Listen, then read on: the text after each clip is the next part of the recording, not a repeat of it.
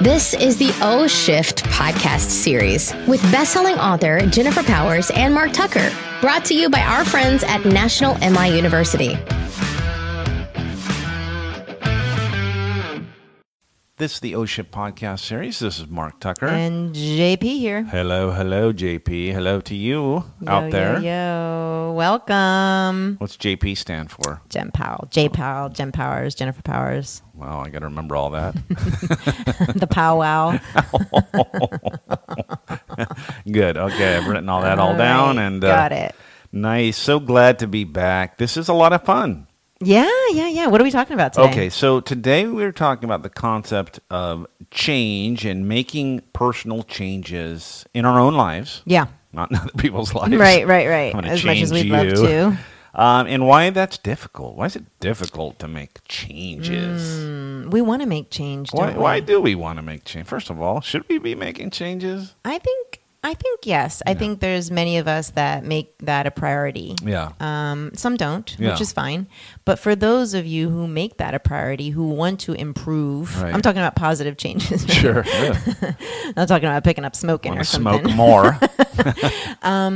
Those positive changes, because, I really do believe the human spirit is designed to want to evolve as much as we can in this life, right? Mm-hmm. And so that sometimes means doing things better, doing things faster, doing things smarter, right? Right. It's in a way that'll, I guess, make you happier. I mean, you Yeah. and the people that are around you. And Yeah, it's all about the outcome. Right. We want to be happy. We want to be healthy. We want to be in good relationships, the gamut.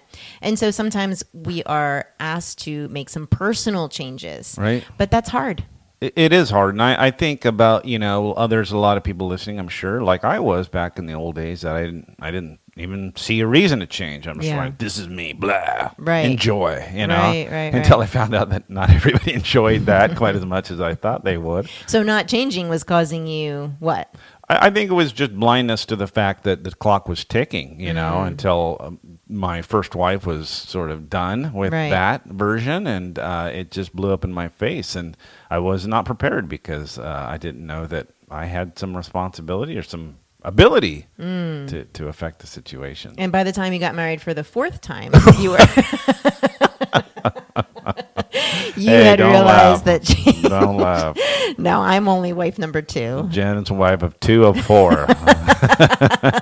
Yeah, so you realized in your second marriage that you needed to make some change. Yeah, and by the time I met you, and you know this about me, that, of course, meeting Jen was fortuitous because she was somebody who change was something that, you're a very self-reflective type person. So, but I was already, I didn't want that to happen again. I didn't want to be blindsided by the fact that I wasn't quite as charming as I had thought I was. So Right.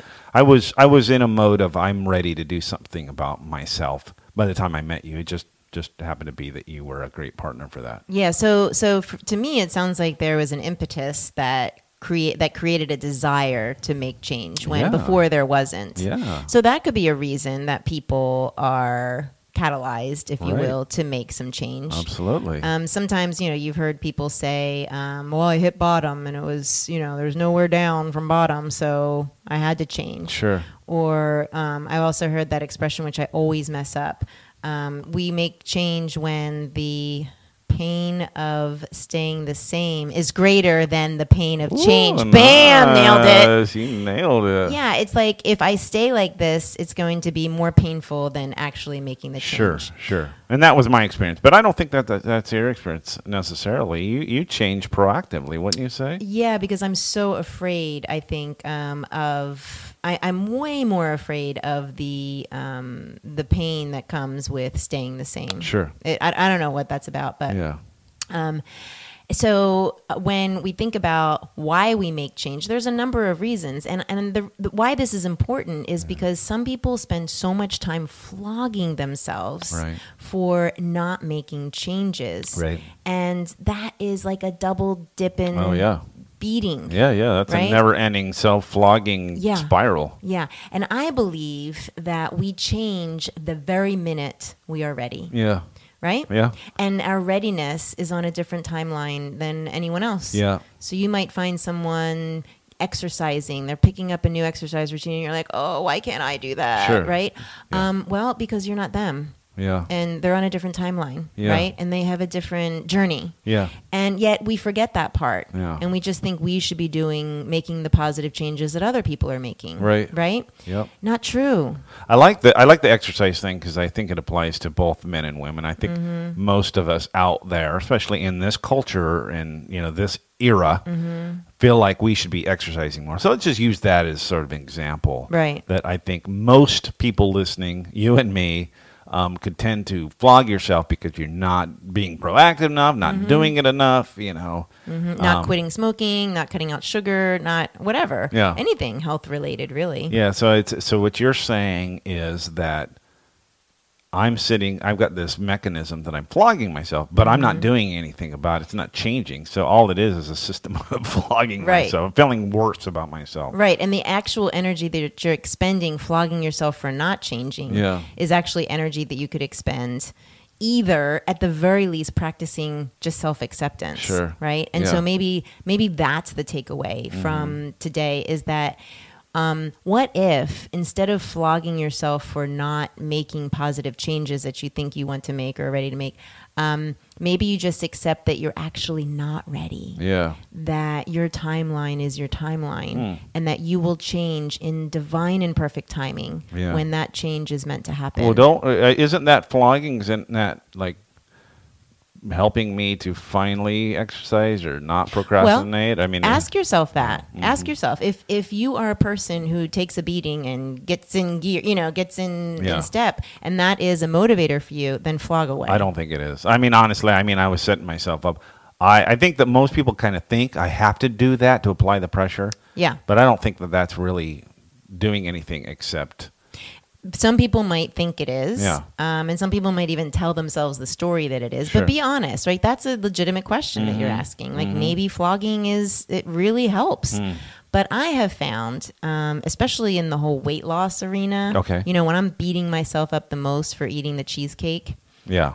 not the piece, the whole cheesecake, then I am actually, I'm creating this. Like, it's almost like a fear. Like I create fear, and fear, what we know about fear is like we clench, right? And when we clench, we hold on to things, including fat, by the way. Oh. And we also create pain in our body. Yeah. So what I've been trying to practice the last few years is eating the cake Yeah. and not clenching, Right. not reacting, not judging, Yeah. just being okay with that. And honest to goodness, I really do believe this.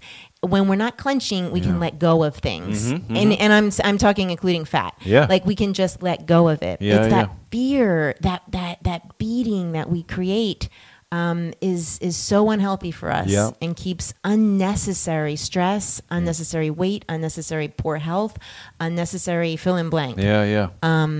that we just need to let go Oh, I of. love that. I love that. Okay. And I know there's some science behind that. I know that when Yeah. I really super restrict myself, Yeah. like, oh, you're not going to do this, and I'm strong for the 2 minutes I'm strong. It's like, then I almost like, I don't want to use the word binge because that actually means something Right. to people, but I like, this is my reward, gobble, Yeah. gobble, gobble, gobble, gobble. Yeah. And it's this kind of roller coaster rather than just being mellow about it and just like, yeah, I had it. It's acceptance. Yeah. It's really acceptance.